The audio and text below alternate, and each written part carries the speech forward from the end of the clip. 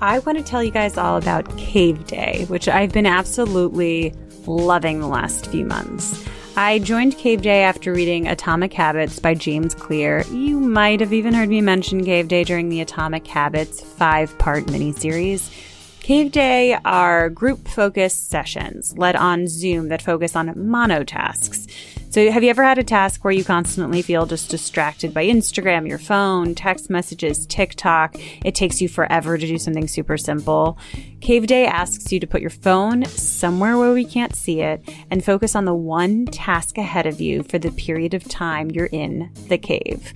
I take it one step further and use one of their weekly planning workshops to decide on my goals for the week, breaking them down into monotasks and planning out my week of cave so I can get it all done.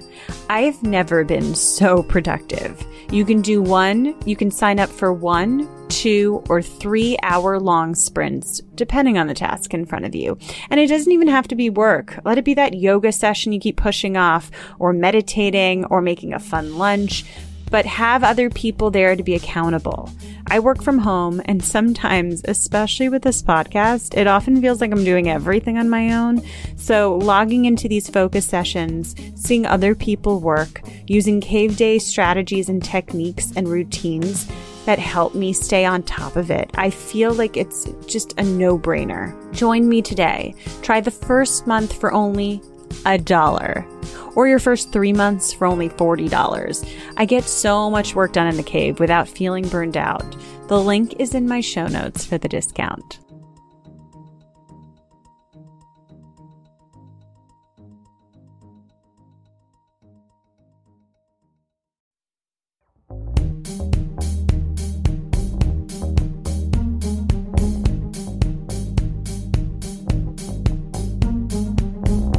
Happy Mentor Monday. Welcome to another episode of Mentors on the Mic podcast, your guide to pursuing a career in the entertainment industry. I'm your host, Michelle Simone Miller, a native New York City actress, film, off-Broadway commercials, and so forth. And I love talking to wonderful people in the industry. I'm naturally curious, and every week I bring you a director, producer, or an agent, or a network executive, an actor, and just break it down. I want to learn how they started. I want to learn how they got to where they are today, any tips they've learned along the way. And basically, let's collect some mentors, shall we? Let's learn from people who are doing really cool, interesting things and learn what they did, what worked, what didn't work. I want to learn it all. And our guest today is amazing. I really, truly appreciate the interview we're about to listen to. Before we get into it, before I introduce him, I just want to remind you, if you haven't yet, please subscribe to the podcast. Please like and review it, right? Give it a 5-star review. Who wants 4 stars? Who wants 3? 5 stars is great.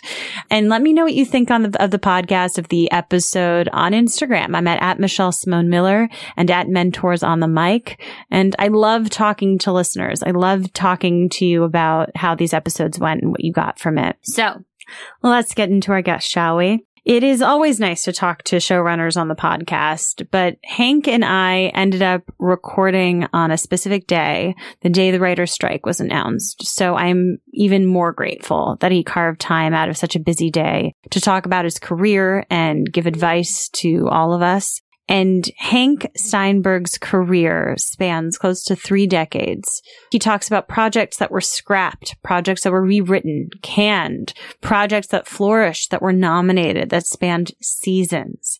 Hank touches on everything. That includes his first job, his first agent, pitching versus being pitched to, tips for actors, tips for writers, writing for networks, being the showrunner on projects like Without a Trace, The Last Ship, For Life, finding the time to direct episodes on his projects, and even his new medical procedural doc, which I'm very excited for. This was an incredible hour with just so many stories and advice for all of us. So really, just thank you to Hank.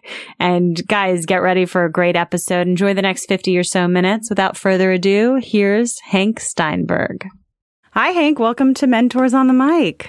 Hey, Michelle, thanks for having me. Thanks for being here. I wanted to tell the audience about how we had to reschedule this interview. I got strep throat on the day that we had our interview, so I had absolutely no voice. I normally work anyway, but I was like scratching with my voice. It was awful. But it did give me time to watch 61, which we'll talk about. So I felt grateful. I was like, okay, great. I get to have, this is research. I get to like watch a little bit more of your work. So we'll definitely talk about that. But I always start these interviews with the same question, so I'm not going to stop now. What was your first role in the entertainment industry? Well, when I first moved out to LA, I was right after college. I was a host at the California Pizza Kitchen. Yes. And I had my name tag on, Hank, Great Neck, New York. So that was my first official LA job. But then I think my first industry job, I was working as the assistant for Douglas S. Kramer, who was a television producer who did bunch of Danielle Steele movies. Yes. So it was very highfalutin, as you can imagine. Yes. Getting his dry cleaning and stuff like that. Paying your dues, essentially. Yeah, a lot of dues paying. How long did you do that for? Just a couple months, and then I got a gig as a set PA on the Mighty Ducks in Minneapolis, which was much more interesting. Yes. Then I was, standing 2 feet away from Emilio Estevez, in the freezing cold night, holding up an umbrella so the snow didn't get in his hair in between takes. So that was fun. That was actually really fun. That is fun. And did you do PA work for a while? When did you always know what you wanted to do or where you wanted to end up, or just you kind of were like figuring it as you went along? Looking back, you go through your childhood, and I wasn't one of those people that said, I want to be a screenwriter when I'm 12, but looking back, I was always writing and doing creative writing. I did some sports writing in college, and then in college, junior year, decided I wanted to be a screenwriter, went to NYU film school for just a summer session, and then moved out to LA right after college. So I was pretty intent and intense about a whole endeavor. Yeah.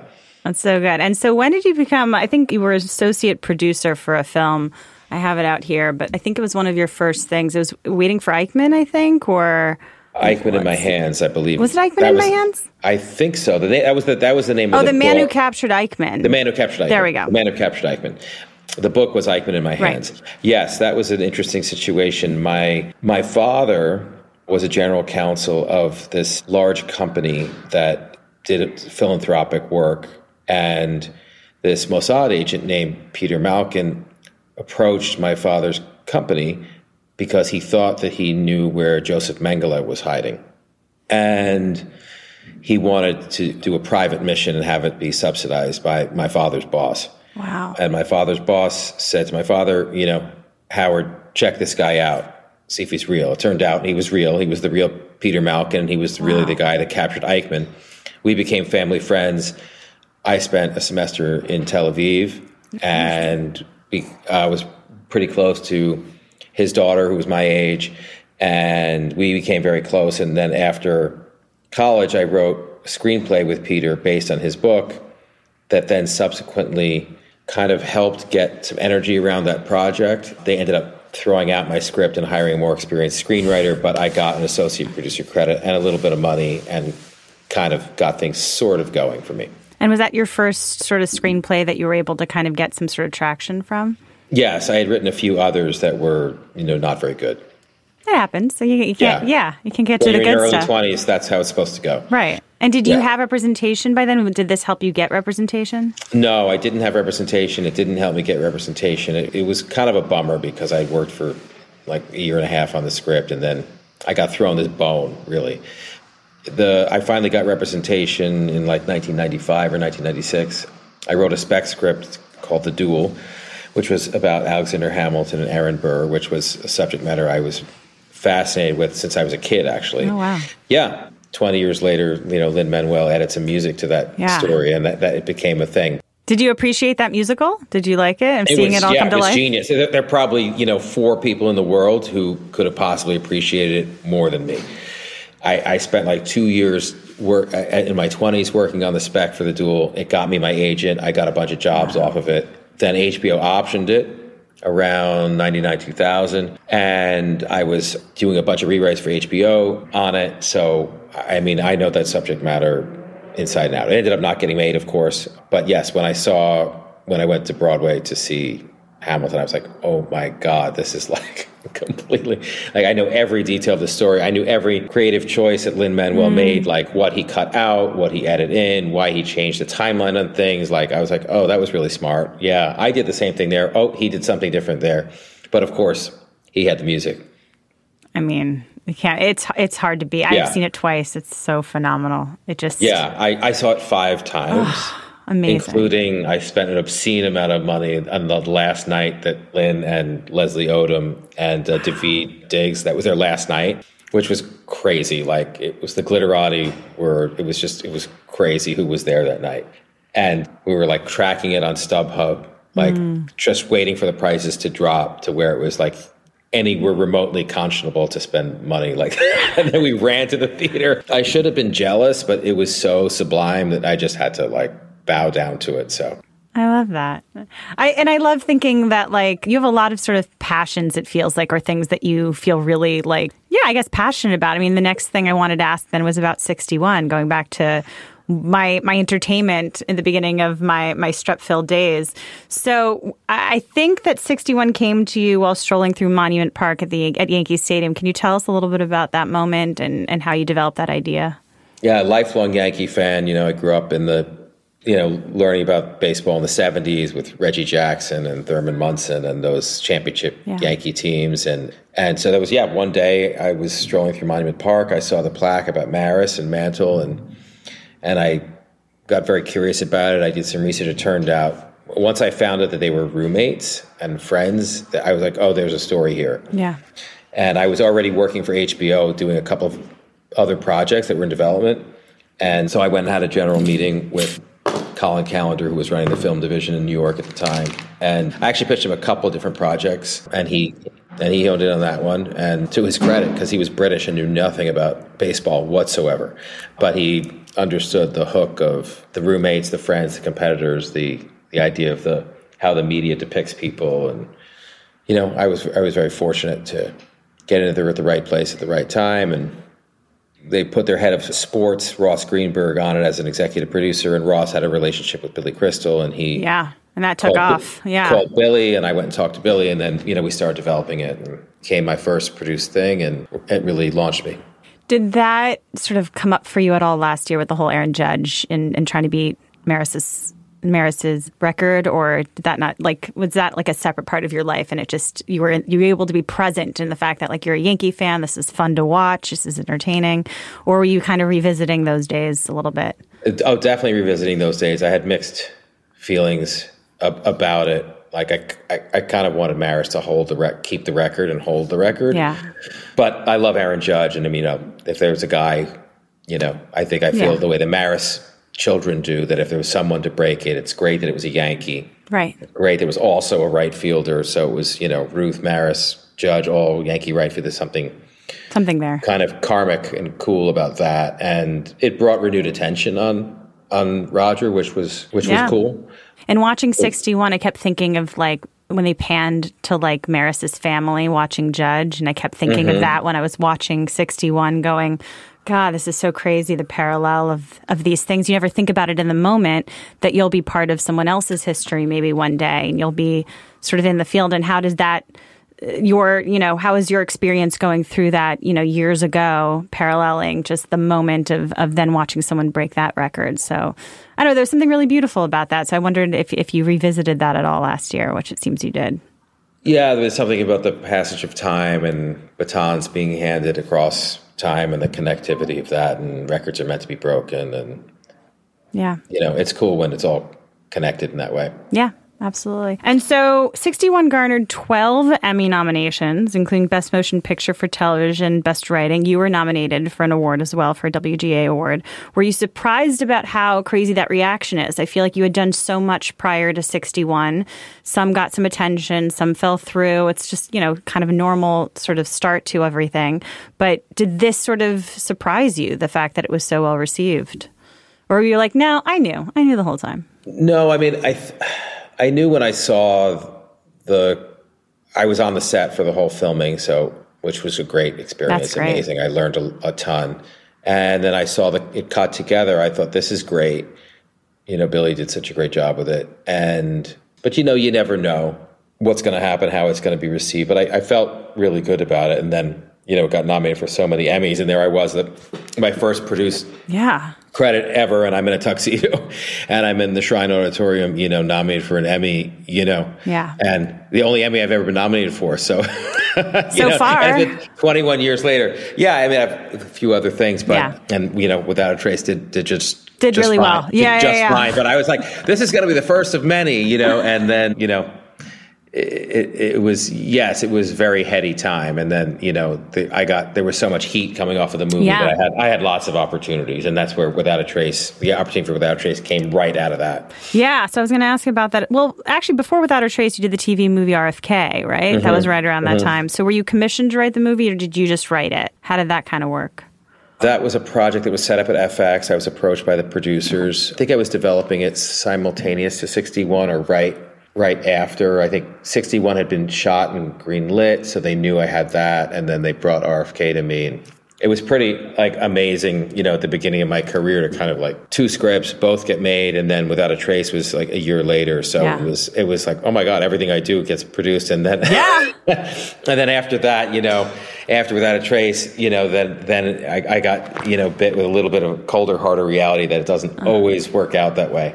Well, chronologically, maybe, but you still did quite a bit after Without a Trace, which we'll discuss. But I could see what you're saying. It didn't happen right after the other. Though you did have a couple that were simultaneous, which we'll talk about. So you went on to create the TV series Without a Trace in 2002. I happen to have had David Gray on the podcast, who was a junior writer on Without a Trace. And so I asked him, I was like, can you tell me a wonderful question I could ask Hank for this?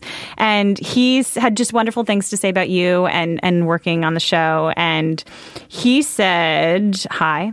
And he also suggests that I ask you about the genesis of the show, because he said at the time people were really trying to crack this missing person, a missing person show, and they couldn't really figure out the way to do it, but that you had come up, or your team or whomever, came up with this idea of figuring out who the missing person was in order to figure out where they are, which worked. Can you touch a little bit on the genesis of that show and coming up with that particular format that just proved so successful?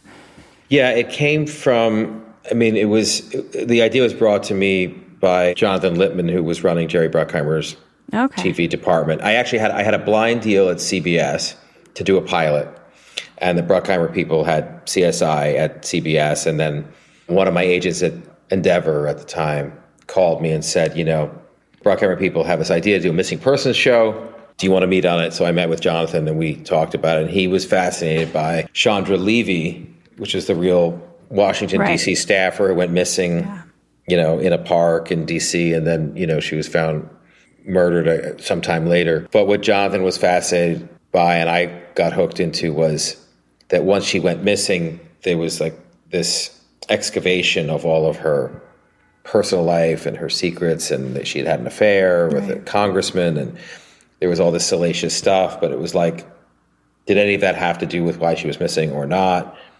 And it was the uncovering of the layers and how the narrative of who she was seemed inexorably tied to why she was missing. And that became kind of the template for what we would do.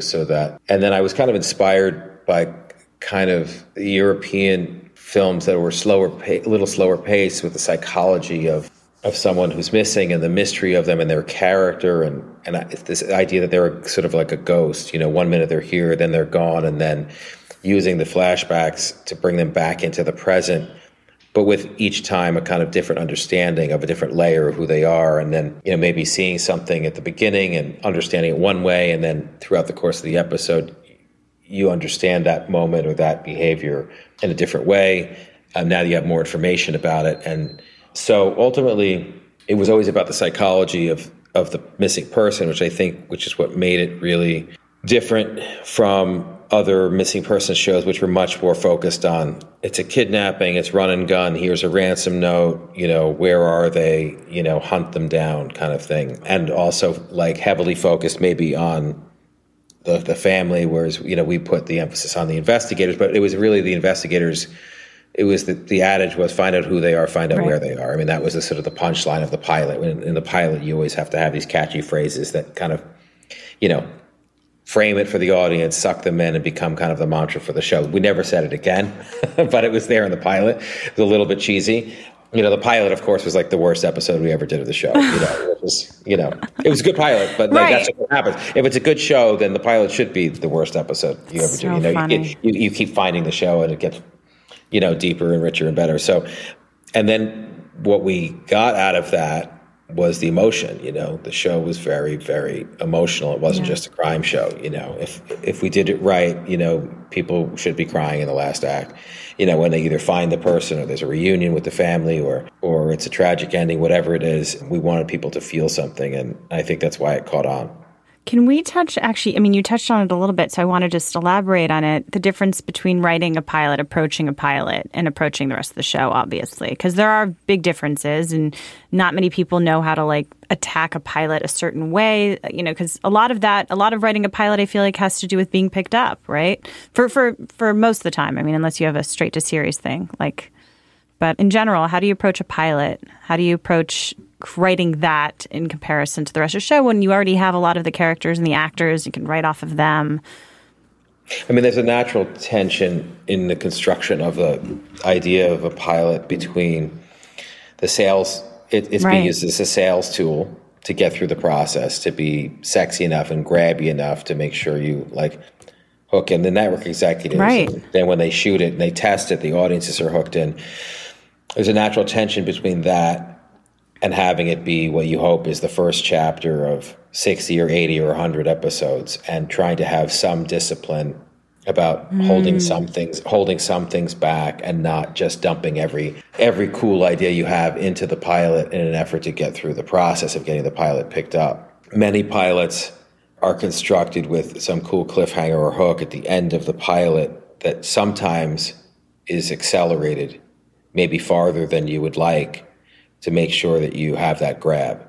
And then, and many times, then episode 2 is many times the hardest episode of a series, because you have to kind of contend with that thing you did in the pilot to grab people and hook people. And you kind of have to contend with that cliffhanger and then maybe kind of reset and slow things down and unwind it and kind of get it reoriented again so you can pace things correctly. Right. And that's definitely happened.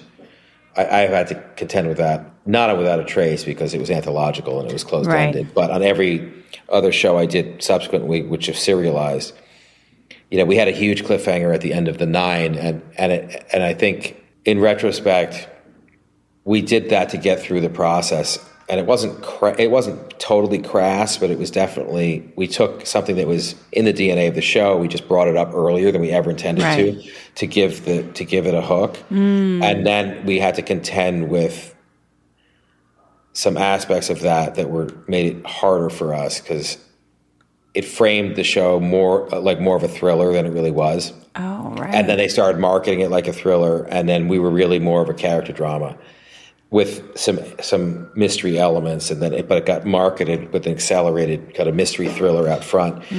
So that's, a little bit of a cautionary tale in a way about trying to have the discipline, but it's tricky because they may ask for it. A lot of times they will ask for it. They want to grab the audience. There's so much content now.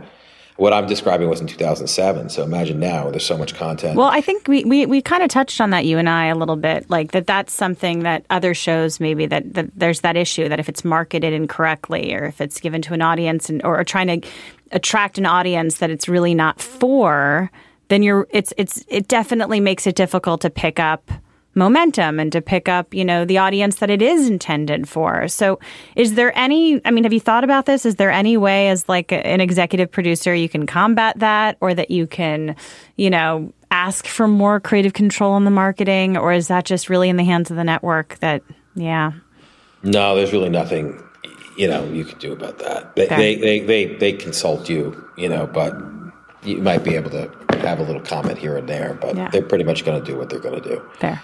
It's the way unless you're really really, really 800-pound gorilla. But do you feel like that there might be a difference between how networks approach that stuff and streaming in terms of the creative marketing aspect of it and how much the showrunner has control over, or no? I don't know. My suspicion is that, they're huge companies and they're they're very largely driven by their PR departments, their market departments. They're going to do what they think they need to do. Yeah. They're like, we have a team that specializes on that. Yeah.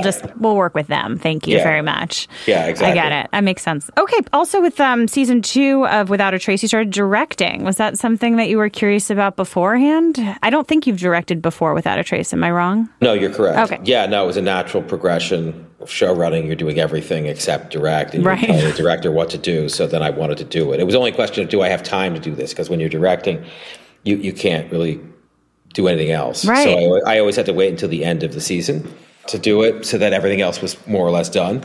So like on For Life, I directed the season finale of season 1, so that everything else was cleared off my plate. Got it. On Last Ship, I picked a couple of episodes in between, but I had a co-creator, got it, showrunner who could keep an eye on the other stuff while I got sidetracked with that. Interesting. But yeah, directing is the most fun. That sounds fun. Well, because with show running, you're doing 6 different things at once. You're writing, you're in the editing room, you're in the set, you're in post, you're looking at casting, and then when you're directing, you're just doing that. So it's kind of a form of meditation. It's so funny. Very anxiety producing, stressful. Oh my God, do we have enough time to get this scene? Right. But it's kind of, you're just doing that thing. It's different issues to focus on. That's all. You've been juggling all these other things, and now you're just focusing on new problems, essentially. Yeah. But it feels a little bit more targeted. And it's nice probably for the cast, I imagine, to have you as a director, because they're used to a lot of visiting directors. They're used to a lot of directors that are there for a week, and then they have a new one for the following week. But they know you. The cast is like, well, that's the best thing about directing in your own show, is like the crew is like completely on their A game. The cast is completely fired up, totally present, knows their lines, ready to work. Like they're definitely, it's like walking into the biggest home court that's advantage, really cool. You can imagine, with an infrastructure that's completely there to support you. So, yeah. Well, speaking of actors, I'm an actor myself. There's a lot of actors that listen to this podcast. So how is it different when you're, we were talking a little bit, we touched on writing a pilot, and then obviously the rest of the show, you have that cast in place, right? Most of the time when you write a pilot, you might have an idea or a couple ideas for characters, but then as you're writing the rest of the show, you're thinking about how these actors inform the character, right, that you're writing for, right? You might take some little things that they do, little things that they are good at, maybe add them in. Do you ever do that? Do you have any advice for actors in approaching auditions for these type of characters, or once they're in them, how to make sure that they give enough to the writers, make everything come to life? Any advice on any of that? Well, there's just the old saying, there's no small parts, only small actors. On a couple of my shows, there are people that started out with 1 or 2 lines, and in one instance actually became a series regular by season 3. Amazing. And it was because they just came and did their work and nailed that scene, and they had a certain quality. There was a reason we cast them to do the role where they had a couple lines, and then they popped, and it was like, let's write more for him. And then kept working, and then then he was a recurring guest star, and then by season 3 he was a series regular. Started out with 2 lines. So it's just come in, be committed, stay in the truth of what you're doing, be confident you were cast for a reason, and if you're in an audition, just kind of bring your essence or your interpretation of the character. Have a point of view, for sure. If it's a small part and you're brought into an audition, have a point of view, and take a chance, bring something interesting to it. And you can even have 2 different takes on it, Yeah. I'm going to do this way, and then you can always say to the casting director, I have another version of this. Can I show you? Right. You feel okay to take command of the room. You are auditioning, but for the 2 or 5 minutes you're in that room, it's your space. Right. And, take ownership of it in terms of the work you're presenting. Yeah. Don't take ownership of it in terms of asking the casting director a lot of questions for 10 minutes or the producer. If they're there, don't do that. Yeah. But when you're doing the work, that's your space and it's your time to work. And if you fuck up your line, just say, hey, can I take that again? It's fine. Yeah. You know what I mean? I actually I kind of respect when someone does that and isn't so nervous that they flub their way through it. Yeah. They go, you know what, I need to take that again. I'm like, okay, they're confident enough. Yeah, they're taking command of the space. Yeah, they know that people make a mistake. It's fine. Like, we know it. We're not going to judge you on that. Take it back, do it again. And, if you come in and you go, you know what, I took a very particular point of view on that. I have another version of it. Can I show you? That's great. Because then you go, oh, okay, this person, they can do that. They can do that. Oh, that's great. So when obviously as a showrunner, you're just, like you said, you're doing a million things. You're constantly being sort of focusing on so many things. How do you watch the casting tapes that a casting director sent you? Is it usually like that spare 15 minutes? Are you able to how do you take time to carve out and go, okay, for the next episode, this character or this actor? How do you find that time to cast the next show, the next episode? I used to go to all the casting sessions of Without a Trace. Wow. I treated my first season, I would sit through hours of casting because I was so green. I mean, that's what I did on the pilot, but on the pilot, that's all that's happening. Right. You're shooting in 5 weeks. There's nothing else really to do. So you sit on hours of casting, and then at some point I go, I can't do this. I can't be 3 hours a day watching every casting session. So they put things on film, and then they would send me and then eventually I would graduate to having someone on my staff okay, you look at all the tape and pick your top 3-5 choices and then show those to me. And so now that's how it goes. And now no one really goes to the casting sessions except for the casting director. And if you have a casting director that you trust, he or she will pick 3 to 5 choices. Right. Especially for guest stars. It's episode 7, it's a guest star. Give me 3 choices. Okay. If it's a pilot, maybe give me 7 choices. And then you just, whenever you have spare time, you sit and you watch. But it's definitely more of a streamlined process. That's excellent. Yeah, that really helps. I mean, I interviewed a few casting directors on the show, including Julie Schubert, who you've worked with quite often. And I know that for every showrunner, there's this sort of different relationship of how many people that they like to see per role. And so it's nice to know what works for you. Yeah. If you trust your casting director, then, you don't need to see that many. You get that streamlined. And then a lot of times once I'm in production, I like to be the last one to weigh in. So I'll wait for the director of the episode, and if I'm not the writer, maybe to give me their picks. Okay. So then if there's 4 choices and both the director and the writer agree, I'll just go right to their pick. Okay. And then if I like their pick, I'm like, good. What if you don't like their pick, Hank? Then I look at the others. Got it. And then I say, do this one. Fair enough. That's the showrunner. That's why you want to be a showrunner at a certain point. Or if I'm in a better mood, I say, hey guys, have a look at this one. I think this one could be good. And then they should get the hint. If I'm a little more rushed and not in as good a mood, I go do this one. Got it. Fair. Makes sense. Okay. And then in 2006, while Without a Trace was running, you created the show The Nine, which we talked a little bit about. You worked with your sister, KJ. So how was that? How was working on 2 shows at the same time? How was having KJ on the project with you for that season? I mean, it was great. I was transitioning off of Without a Trace, so I was ready to move on to something new. It had been 5 years, Yeah. I mean, if you include the pilot and development, it had been essentially 5 years of being on the same project, with 70 episodes in or something like that. So I was ready to move to do something else. Did you still watch every episode of Without a Trace when you left it? I watched for about half a season. Okay. And then after that, I had to let go. Fair. You can't, because you're probably, not criticizing everything, but you're like, you can't turn your brain off. It's not like it's a show that's entertaining you. You're probably constantly going, I would have done that differently. I would have. You're criticizing everything. Right. Yeah. Okay. Yeah, you're criticizing everything. So, yeah. And it was it's like your baby and you got to, other people are running it and you just kind of got to trust let that, go, let it go. Let go. And then how was working with KJ?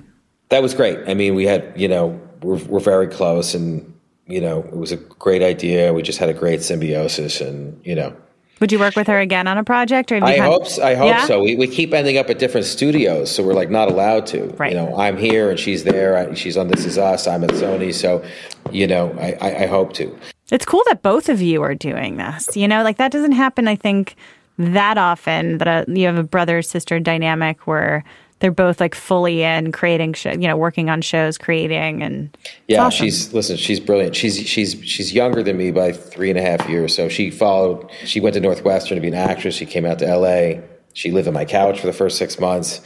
She ended up, she was a brilliant writer always, and after the acting, which is so mercurial, whimsical, hit and miss, I said, you really got to start writing, because you can you can control the acting. Who knows? 100% true. So she started writing, got a career, got a job. I hooked her up with my agent, who she's still with, and she's gone on to have amazing success. So, did you give her any tips on writing?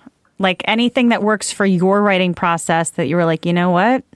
I recommend this to her and it worked. And then you can recommend it to all the writers in the audience. I don't think I gave her any generalized tips, but, we give each other our work and, give each other notes and stuff and help talk each other through stuff. So I'm sure there were particular things on particular projects that, she's like done 6 years of This Is Us. So like, I will definitely call her when it comes to like, how do I do this soapy character thing, So you guys have developed a little like expertise in different things, so you can touch each. It's a little bit of our own personal writer's salon. Nice. That's fantastic. That's so lucky. And then, what's your particular writing process? How do you sit down and just write? I've talked to different writers on the show. I've read books about it, but a lot of times, I remember Shonda Rhimes in her book said that like writing is like a marathon. The first 3 miles are like terrible and like feel like you're just running through mud, and then at some point you get into it and it's just like, please don't bother me because it took so long to get through those first initial miles. Is it similar for you? Is it very different? How's your writing process? Yeah, I think putting fingers on the keyboard, with a blank screen is always a little bit scary. I kind of have a different process depending on the project, but usually I have some sort of outline, and I've talked it through. Okay. Development people in my company, and so once I get it started, it starts to move. Yes, I agree with Shauna that at the beginning it's always a bit of a slog, and the first draft you just kind of want to get out. Yeah. Take a breath, maybe reread it in a week, and have other people comment, and then the second draft is when it really starts to kind of. I think you start to go deeper and find stuff, and you start to feel like this could be something, but. That's actually another good tip I feel like people could take from that, which is just get through the first draft. Absolutely. Yeah. That's hard. Did you find that hard in the beginning when you were writing? Just like not over critiquing yourself as you go, not self-editing, just be like, get this out. You'll be able to like edit differently when you come back to it, but at least you'll have something of substance to edit as opposed to never really quite finishing because you're editing as you go. Yeah. So you have sort of a saying, agree with yourself it's going to be bad. Got it. It won't really be bad, but it won't be where you want it to be. But just make that agreement. Just get it out, get it down, have something to react to. Got it. It's funny. There's something psychological for me, even if I'm doing cards on a board and I'm working with my guys in my company. I'll have somebody put it in some sort of very loose outline form at least with like slug lines for the scenes, and then a description of kind of whatever I've said about the scene. And that already psychologically, like opening up that file and just having it not be blank, but having it say fade in, exterior, wherever, with some description, even though I still have to write it. Yeah. It's like, I can see I'm writing within something. And that already psychologically is super helpful. And you wouldn't think, writing exterior garage day or whatever is going to be that taxing, but it's like having it there and seeing it sort of, I've already thought about this. These are the scenes that exist. Now I just have to go in it. That's actually the fun part. So that helps. It's not from scratch, essentially. Yeah. You're sort of fooling yourself. You're avoiding that white page on your screen. Is it different with a screenplay where you're just like, I have this idea for a screenplay or a movie, and I now have a white sort of page like screen in front of me, or do you always approach the outline first and have the same sort of There have been system? a few occasions where I've just wanted to write purely from instinct, where I start with a blank page and just sort of discover. Mm-hmm. But I know that then that's really going to be a first draft that's bad. Okay. That's really going to be kind of a meandering something. So that sort of takes place of that's cool of conversing, putting cards up. Usually I'll do the trying to figure the stuff out first. Okay, one more question for the writers. For writers in the audience who want to work on a TV show one day, right? What are your recommendations for them? What are things that stand out to you when you read like sort of a young writer's work and you're like, hey, they want to be, what is the first thing on the totem pole, an assistant or a story editor or something like that? Like, when do you what do you recommend for them to do or to showcase if they're starting out? It's really very, very simple. Ready. And I will not be the first person to say this, but I will reiterate it. Write something from your personal experience. Write something that you know that's specific, that's unique to you, that shows like sort of your voice and your point of view on the world. Do not try to emulate someone else's voice or write something that you think fits neatly into some category. Nobody wants to see that from a young writer, and you probably won't do it very well, honestly. Fair. When you get to be really, really seasoned later, then you can start to go, I'm going to do a genre thing, but I have my 10,000 hours and I've studied genre, so now I can write outside of you can break the rules. I can write outside of my experience because I can inject whatever into this thing. But you have to take what you know. Even I would tell you, and it doesn't mean that you have to literally write about your own life, but you really have to dig into some dynamic or theme or something that you know about. So I'll give you an example. So when I first started out, I tried a bunch of genres. Like I tried a comedy, I tried an action thing, and they were all really generic and not, I didn't have level of craft yet, so I couldn't even like do a B+ version of an action movie yet. I did a C- version of an action movie. So, and it was not interesting. It was okay, but it wasn't. So the duel. So you think that's the script that broke me out? Like, right? How? What the hell do Aaron Burr and Alexander Hamilton in 1700s have to do with 25-year-old Hank Steinberg in 1995? But the thing that I hooked into, that anyone who saw the play hooked into, was I hooked into this idea of male friendship and rivalry, and which was later in 61. Right, which was also explored in 61, exactly. And that was a recurring theme at the beginning of my career. There was a few other projects in development that also were in that zone. So that's something that I knew a lot about from my male friendships. Got it. So I took that personal experience, that thing of friendships, but that are alpha, I have qualities you want, you have qualities I want, we're attracted to each other, but we're also they're frenemies, male frenemies, right? That becomes kind of a exploration of what is friendship and what are the reasons that people are attracted to each other. And then the sort of tragedy potentially in the duel, the tragedy of they could have been friends, but they pushed each other apart. In 61, they could have pushed each other apart, but they came together. But so different ending, but very similar theme. Yeah. Totally different context. So very personal to me from my experience of what I knew. I just sort of superimposed it into a different setting. So that you can do, but you just have to make sure that you're coming from something that's inside you that you want to talk about, and not try to write to the marketplace. There'll be a million people aiming at the same target if you go for a target in the marketplace. So you've got to go into something that's really specific to you. Now, you might be able to find something less superimposed than what I did. It might be about you and your 20-something friends in Brooklyn, as long as you have a particular, just don't tell me about how you have breakfast and coffee. But you have to find a story, but you've got to go inside yourself. It has to come from a real place somewhere. Yeah. Okay, I get that. And then when you're reading potential new writing from people who want to be joining your writer's room, what are you reading exactly? I mean, they don't really do spec scripts anymore, right? Or do they? Or do you read...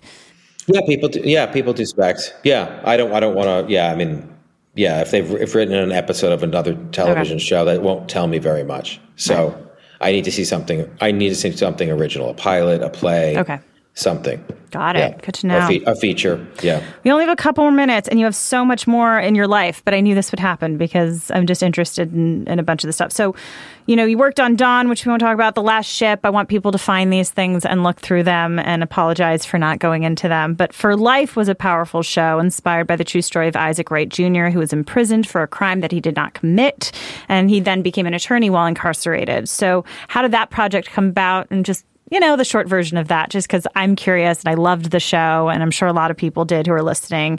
Can you just touch anything on that? That project was brought to me by my dear friend Allison Greenspan, who tragically passed away a couple of years ago.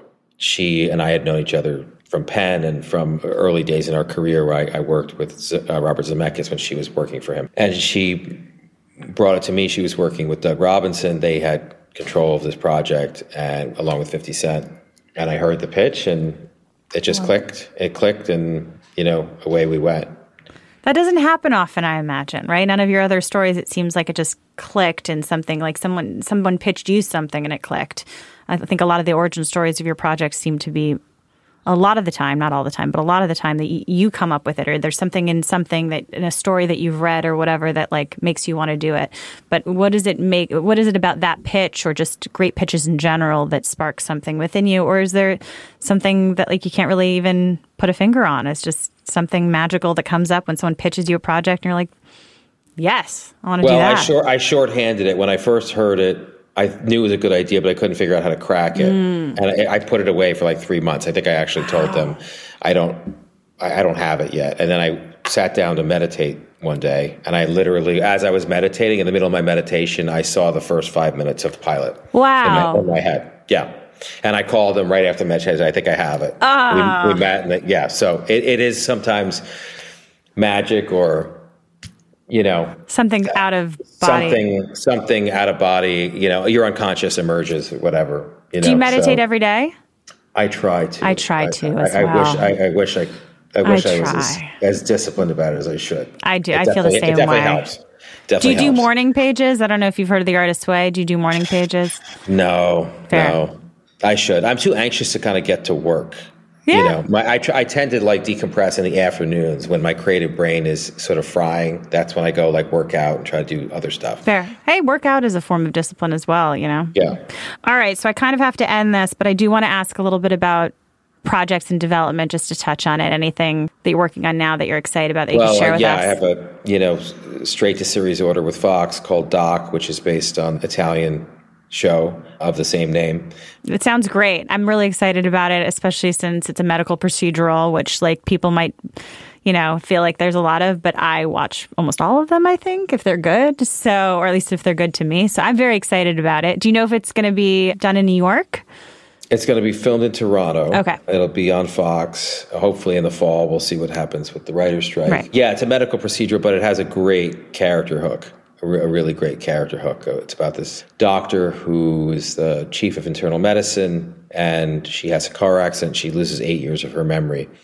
And so she wakes up and she's lost all of this time, and many and her daughter things have changed in her life. Her 9-year-old daughter turns 17, all of a sudden 17 to her. So yes, sounds interesting. And she discovers, she was happily married. Now she's divorced. She's like has a whole different. Her life is totally different than what she last remembers. So it's almost impossible for her to acclimate it and figure out how do I want to get my memories back, all that stuff. So it's a very cool twist. She now can no longer be the chief of internal medicine because she's brain damaged and lost 8 years of medical knowledge. So she has to go back to the beginning and come back as like a lowly intern and try to pass her medical boards. And so all the people that she was in charge of, who she was really hard on and difficult with, who didn't really like her, now are above her. And she's coming into this environment and doesn't remember how it got this way, like what she did to these people.